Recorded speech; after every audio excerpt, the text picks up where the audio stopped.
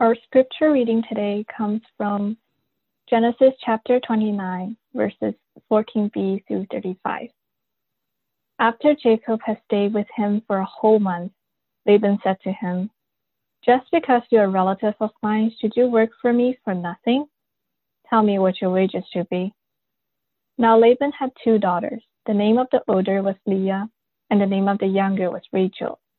Leah had weak eyes, but Rachel was lovely in form and beautiful. Jacob was in love with Rachel and said, "I'll work for you 7 years in return for your younger daughter Rachel." Laban said, "It's better that I give her to you than to some other man. Stay here with me." So Jacob served 7 years to get Rachel, but they seemed like only a few days to him because of his love for her. Then Jacob said to Laban, "Give me my wife. My time is completed and I want to lie with her." So Laban brought together all the people of the place and gave a feast. But when evening came, he took his daughter Leah and gave her to Jacob, and Jacob lay with her. And Laban gave his servant girl Zilpah to his daughter as her maidservant. When morning came, there was Leah. So Jacob said to Laban, "What is this you've done to me? I served you for Rachel, didn't I? Why have you deceived me?" Laban replied, "It is not our custom here to give the younger daughter in marriage before the older one. Finish this daughter's bridal week, then we'll give you the younger one also, in return for another 7 years of work." And Jacob did so. He finished the week with Leah, and then Laban gave him his daughter Rachel to be his wife. Laban gave his servant girl Bilhah to his daughter Rachel as her maidservant. Jacob lay with Rachel also, and he loved Rachel more than Leah, and he worked for Laban for another 7 years. When the Lord saw that Leah was not loved, he opened her womb, but Rachel was barren. Leah became pregnant and gave birth to a son. She named him Reuben, for she said, "It is because the Lord has seen my misery. Surely my husband will love me now." She conceived again, and when she gave birth to a son, she said, "Because the Lord heard that I'm not loved, he gave me this one too." So she named him Simeon. Again she conceived, and when she gave birth to a son, she said, "Now at last my husband will become attached to me because I bore him 3 sons." So he was named Levi. She conceived again, and when she gave birth to a son, she said, "This time I'll praise the Lord." So she named him Judah. Then she stopped having children. Okay, happy bright and cold day, cold Sunday to you.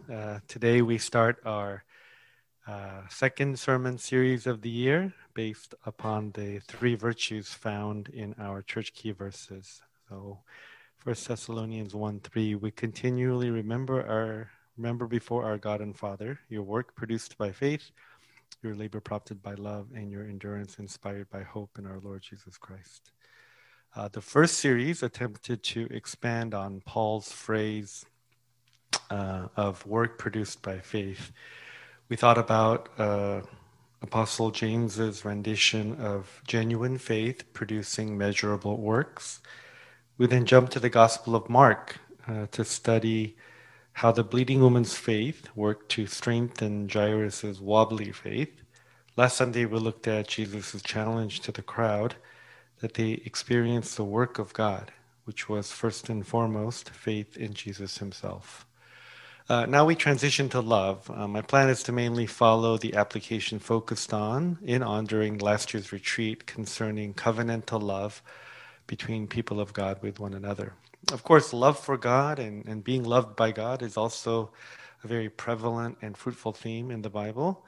I plan to, however, select scripture passages which might help us grapple with the benefits and challenges of trying to love a fellow believer, fellow follower of God. We kick it off with an Old Testament story found all the way back in Genesis. In one sense, it's a good old-fashioned love story where Abraham's grandson, the future patriarch Jacob, literally labors for the hand of Rachel. Through the narrative, I want us to think about what makes labor, hard work, effort worthwhile. And what are the prompts that can be sustained and which eventually peter out? And romantic attraction is certainly a very powerful motivation in life and in this story. But I believe there are other aspects beyond romantic attraction slash consummation that can also be gleaned.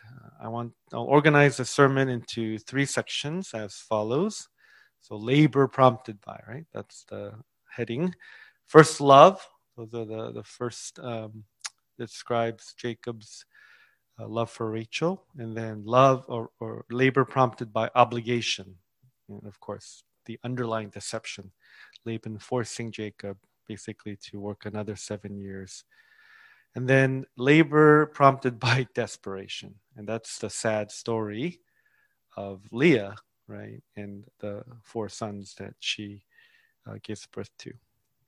The context of our story is that Jacob is on the run. He has fled his family home because his twin brother Esau has threatened to take his head because Jacob had stolen the blessing that was due Esau, the firstborn.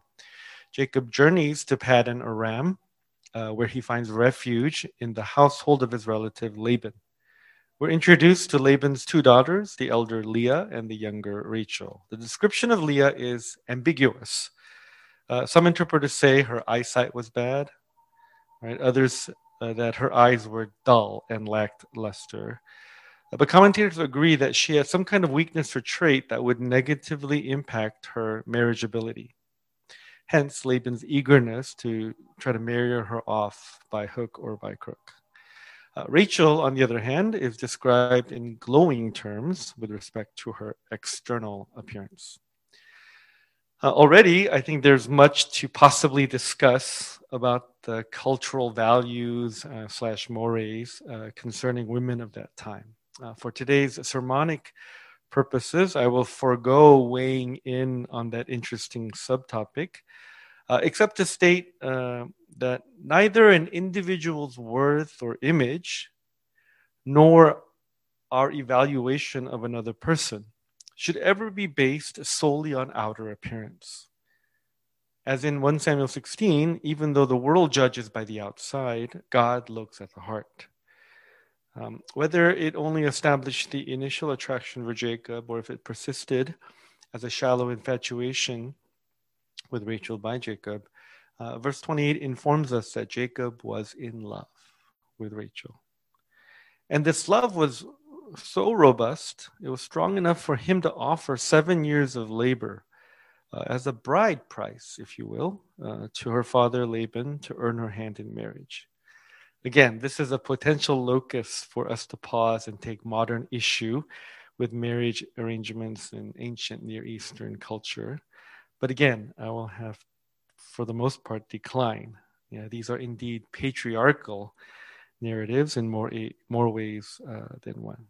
To stay on track with my main theme, let us look at verse 20, where it says, Jacob serves a full 7 years to fulfill his side of the bargain. 7 years he worked hard for his uncle in livestock management, but the backbreaking work and the protracted length of time felt like an easy few days for him because of his love for her.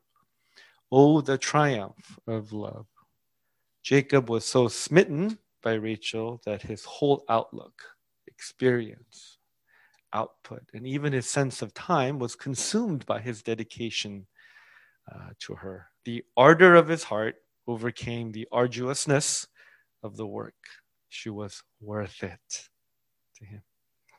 Indeed, this is by definition a labor prompted by love, right? It could be said that to Jacob, it didn't even feel like work, right? It was a joy. He bounded in the mornings. He bounded up and applied himself because he knew what was at the end of the 7 years. It felt like gossamer wings. It was glorious because it represented how full his heart of love was for her. So I asked Mona if I could say something cheesy about, our 7 years, our counterpart, and she kind of shook her head and kind of turned up her nose a little bit. So I'll just give a personal example. When our family went to Europe about 5 years ago, the 25th anniversary trip, and stuff like that. We've never been to Europe, and it's complicated, and there's going to go to a lot of cities and the like. So, I had to, it fell on me to do the research and kind of organize everything. And I got these Google Docs of like people who love Google Docs, because there's like there's like 10 pages worth of like details and stuff. They're helpful, but it was a little bit overwhelming. But I was looking forward to this trip, like trip of a lifetime kind of thing, and it represented a blessing for our family, and so it was fun. I usually don't like. I'm into schedules, I'm into organization, but I don't enjoy it. But I remember, looking at that and just kind of trying to craft the perfect trip for it. That was really it wasn't work at all. It wasn't like labor on my part. I didn't hold my family accountable for forcing me to do this, because it came from the heart. We get a similar vibe in one mystic's reflections on his love for Christ. In the book Imitation of Christ, compiled in the 15th century, here are some quotes from the writings of the Catholic monk Thomas à Kempis. Love feels no burden, thinks nothing of trouble, attempts what is above its strength, pleads no excuse of impossibility, for it thinks all things lawful for itself and all things possible. It is therefore able to undertake all things, and it completes many things and warrants them to take effect, where he who does not love would faint and lie down. And then separately, he that loveth flieth, runneth, and rejoiceth. He is free and cannot be held in. Wow, how awesome if these sentiments described our labors of love. I think these remarks are quite germane to our experiences of trying to love one another in the body of Christ. Maybe more so in the kind of typical familial or friendship relationships, the idea of having to work hard at loving Christian relationships, I think it's a familiar feeling or realization. These relationships don't come easy. I think in the church, we don't have as much choice about who to relate with. It's true that some people choose their church based on existing relationships, and I think that's great. But beyond that, if you really want to expand your relational base in the church, it'll take effort. There will be people you do not feel a natural affinity for. There is maybe no biological connection or common interest. The only for sure common ground, let's say, in the church is mutual allegiance to Jesus Christ. But God saves all kinds of weird people, doesn't he? Present company, I'm looking at you included, and myself. Whereas our friends and family are more of our own choosing and development. In Christ, we may have to be more accepting of all kinds of people, some that we never may have even attempted to be close with outside a spiritual context. But God's great love can transcend differences and superficiality and even conflicts. It can bind us together so effectively that rather amazing things can take place. In the early church, in Acts, they were able to meet the need, all of the need, from within their own ranks. Right? Whoever had need, that was met by the unselfish sharing by all the members mutually. Right? Everyone was in one heart and mind, Luke tells us. Another example is found in Acts 13, where the church in Antioch, made up of people of differing backgrounds, came together to be the de facto mothership for the propagation of many Gentile churches. In the church at Antioch, there were prophets and teachers: Barnabas, Simeon called Niger, Lucius of Cyrene, Manaen, who had been brought up with Herod the Tetrarch, and Saul. While they were worshiping the Lord and fasting, the Holy Spirit said, "Set apart for me Barnabas and Saul for the work to which I have called them." So after they had fasted and prayed, they placed their hands on them and sent them off. The makeup was quite diverse. Barnabas was a Jew from Jerusalem.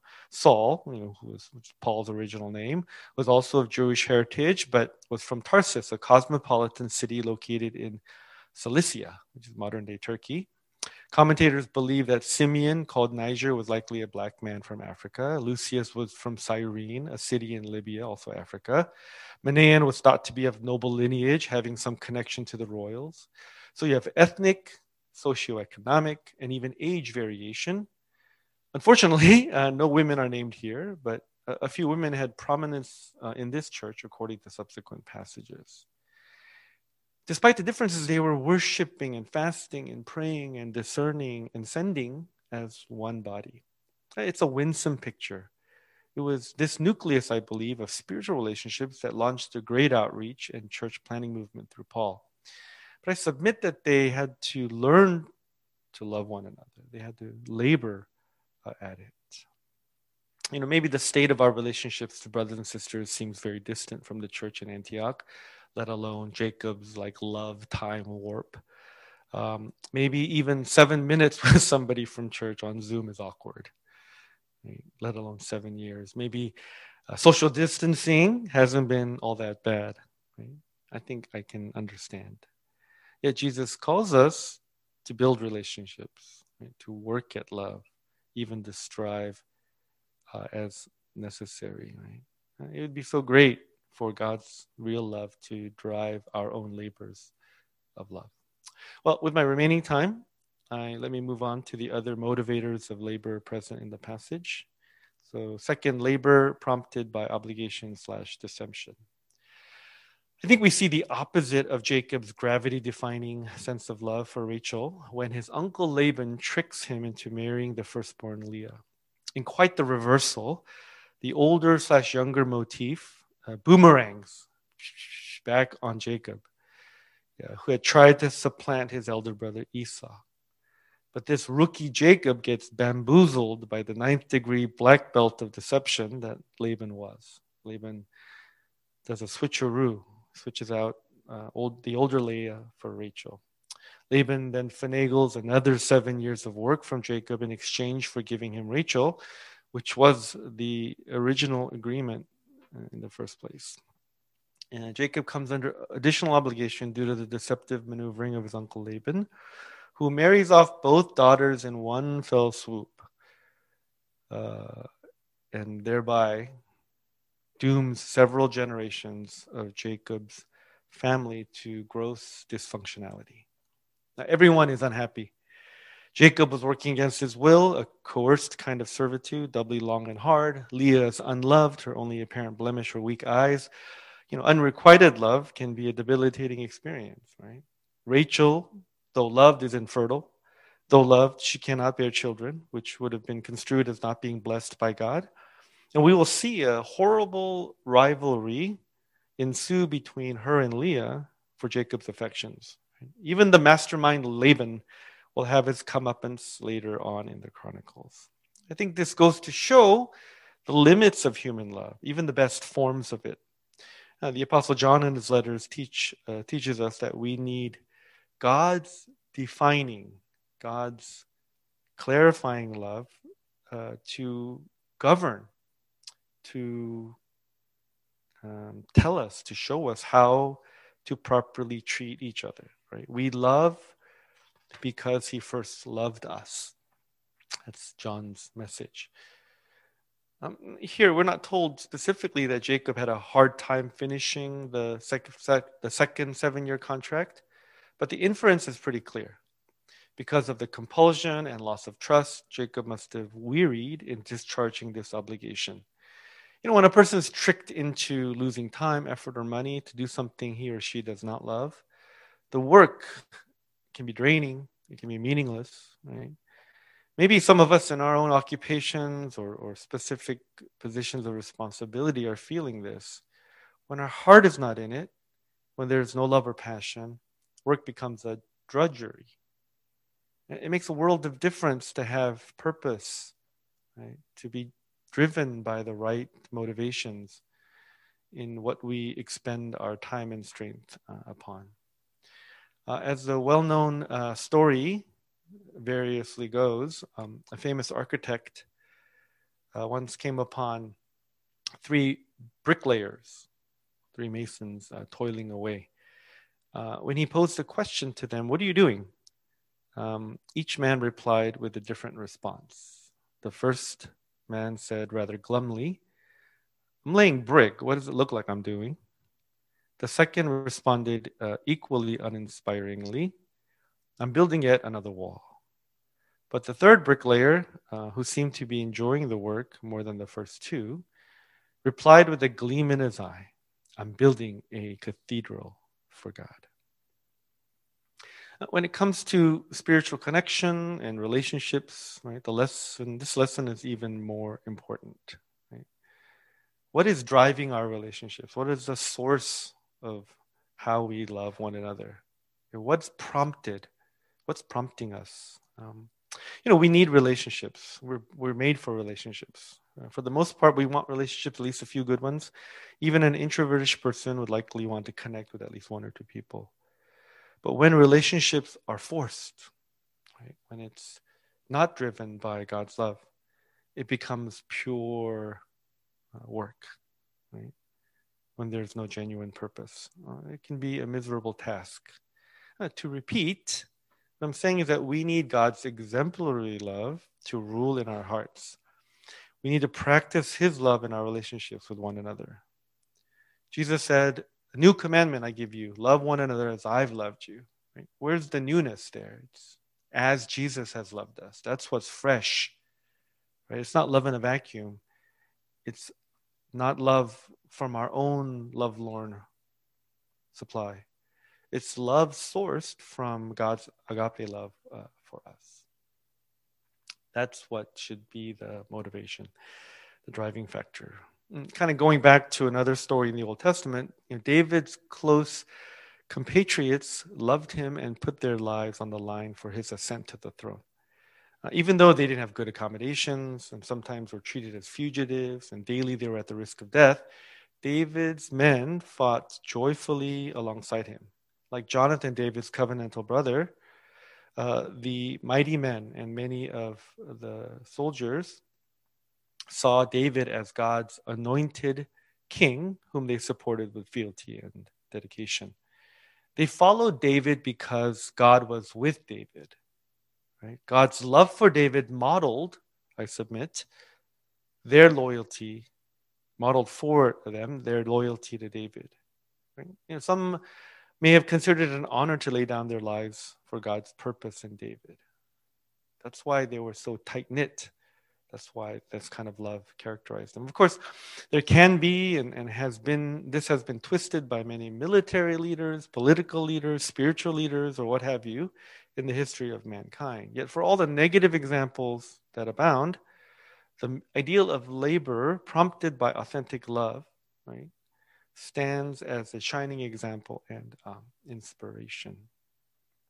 So that's my second point, that not labor prompted by obligation or deception, right? But labor prompted by God's love. Okay. Thirdly, there is labor prompted by desperation. As it sounds, there is emptiness and misery to this kind of laboring. Leah's marriage, bereft of love, is depicted in the names of the sons she bears to Jacob. Right? Even though Jacob loves Rachel more than Leah, he still sires sons through Leah. Another cultural or possible touch point for a side discussion.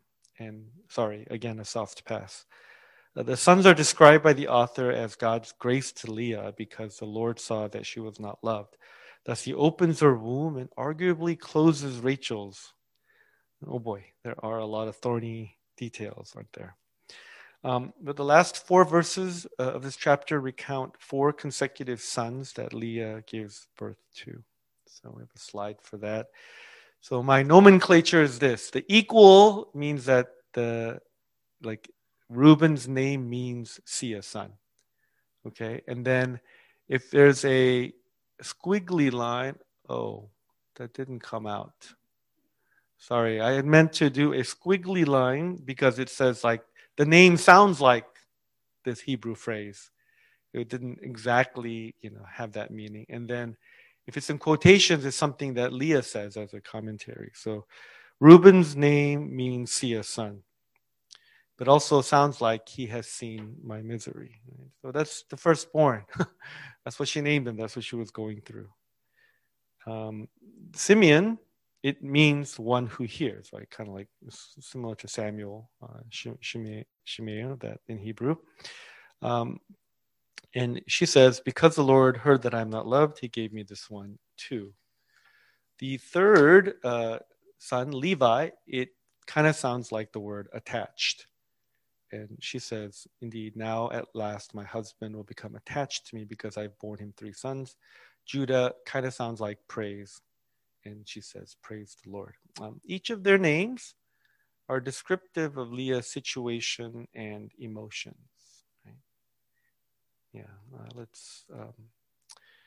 That's it for the slide. Certainly, giving birth to children is one, if not the most arduous experience in the human ken.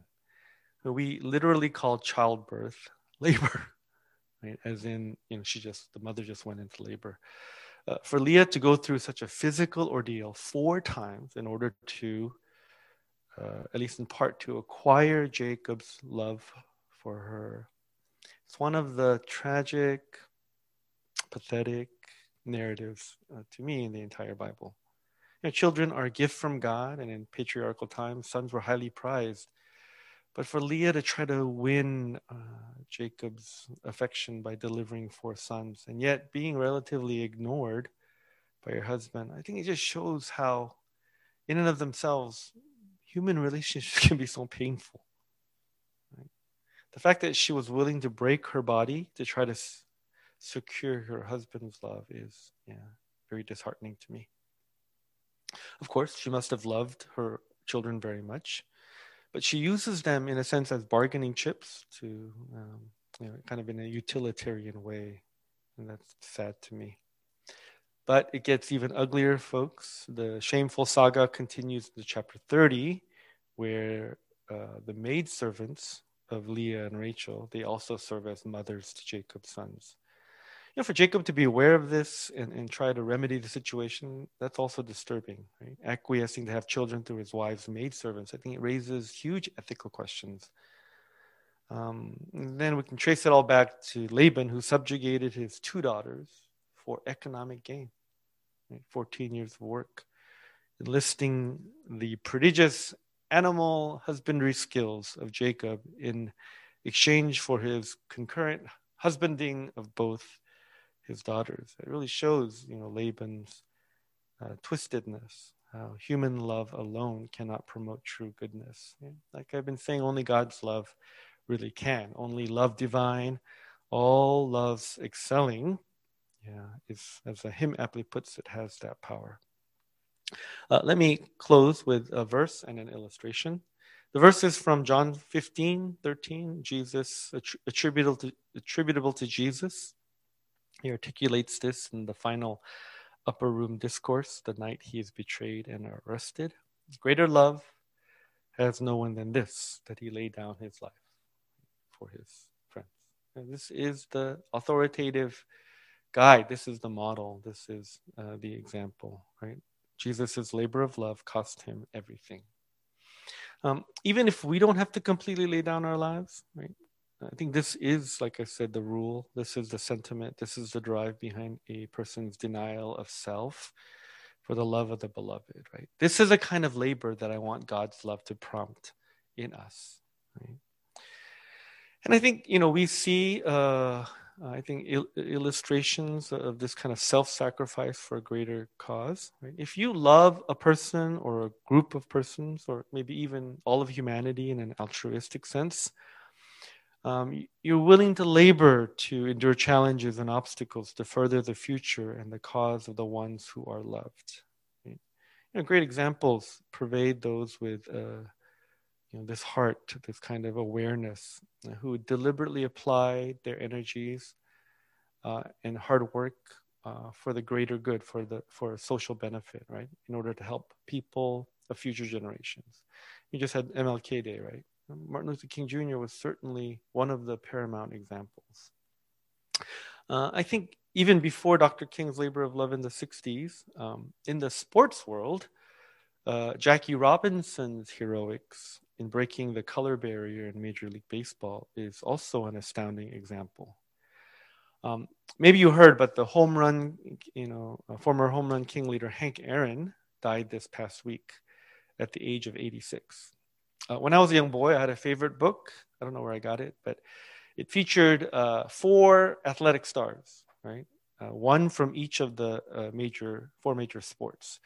So I remember rereading and just drinking in stories of football's Roger Staubach, Bobby Orr in hockey, the Lakers' Jerry West, and of course Hank Aaron in baseball.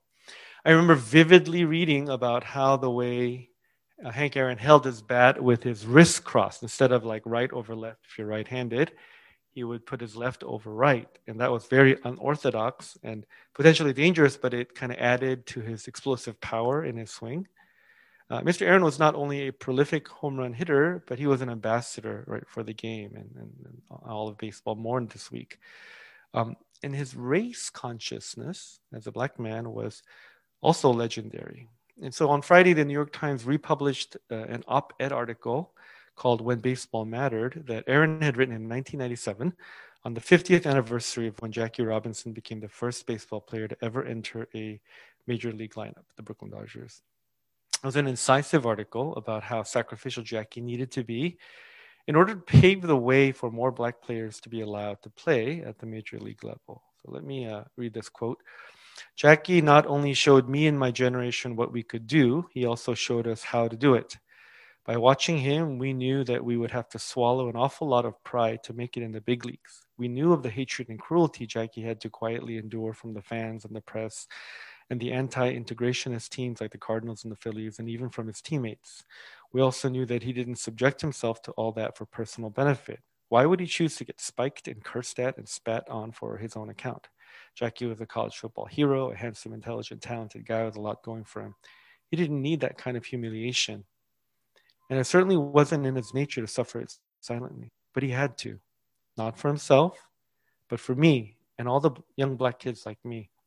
When Jackie Robinson loosened his fist and turned the other cheek, he was taking the blows for the love and future of his people. Yeah. In the article, Aaron goes on to call out the greed-focused mindset of the current generation of black baseball players, or baseball players in general, who focus more on the stardom and the lucrative nature of being a professional ball player rather than the purposes of social conscience. He challenges the profession and its players to the right labors prompted by the right loves. Why don't we think about this and all the points made relating to the passage in Genesis. Let's go now to God in reflection and prayer.